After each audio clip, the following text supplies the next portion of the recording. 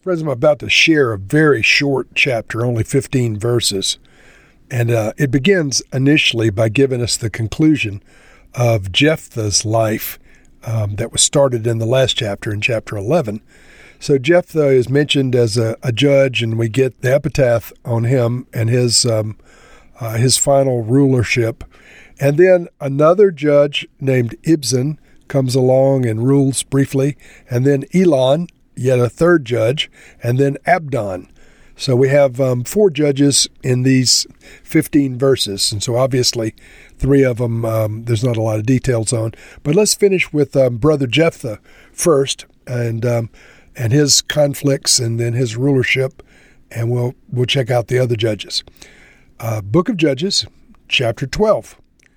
The Ephraimite forces were called out, and they crossed over to Zaphon, and they said to Jephthah, "Why did you go to fight the Ammonites without calling us to go with you?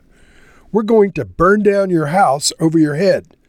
Jephthah answered, "I and my people were engaged in a great struggle with the Ammonites, and although I called, you didn't save me out of their hands.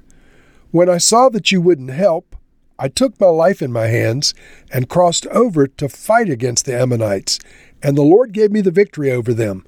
Now why have you come up today to fight against me?" Jephthah then called together the men of Gilead and fought against Ephraim. The Gileadites struck them down because the Ephraimites had said, "You Gileadites are renegades from Ephraim and Manasseh." The Gileadites captured the fords of the Jordan leading to Ephraim. And whenever a survivor of Ephraim said, "Let me cross over," the men of Gilead asked him, "Are you an Ephraimite?" If he replied no, they said, "All right, say Shibboleth." If he said Shibboleth, because he could not pronounce the word correctly, they seized him and killed him at the fords of the Jordan. 42,000 Ephraimites were killed at that time. Jephthah led Israel 6 years. Then Jephthah the Gileadite died and was buried in a town in Gilead. After him, Ibzan of Bethlehem led Israel. He had 30 sons and 30 daughters. He gave his daughters away in marriage to those outside of his clan, and for his sons he brought in 30 young women as wives from outside of his clan. Ibzan led Israel 7 years. Then Ibzan died, and he was buried in Bethlehem. After him, Elon the Zebulite led Israel 10 years. Then Elon died and was buried in Ajalon in the land of Zebulun. After him, Abdon, son of Hillel, from Pirathon led Israel. He had 40 sons and 30 grandsons who rode on 70 donkeys. He led Israel 8 years. Then Abdon, the son of Hillel, died and was buried at Pirathon in Ephraim in the hill country of the Amalekites. And so this Jephthah, who had such a victory in the last chapter, this is the man who was born of a prostitute, and he was asked to lead Israel, and he led Israel successfully out to battle, and they won a great battle against the Ammonites. And here one of the tribes of Israel is jealous because they say they were not called to the glorious victory in the war.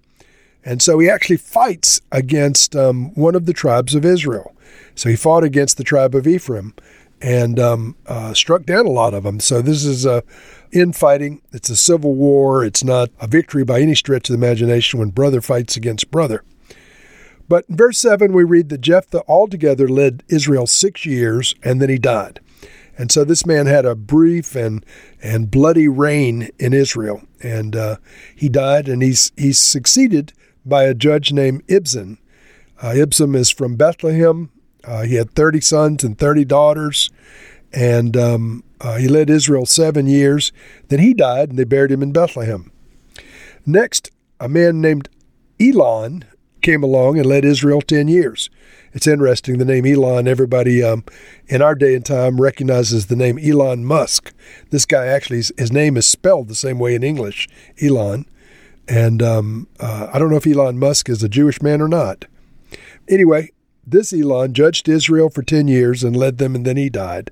After him, a man named Abdon came along, and he led Israel for 8 years. And so quick succession with the conclusion of one judge's life and then 2 more. So first judge, Jephthah, led 6 years. Ibzan led 7 years. Elon led 10 years. Abdon led 8 years. So none of them had a very long or really productive season of leadership, but they all served briefly and died. So, Lord, we just commit these 4 men into your hands. We recognize in our day and time that most of these names are not commonly used today, but we see the name Elon, and Lord, I just take this opportunity to lift up Elon Musk. I don't know the man, Lord, but you love him.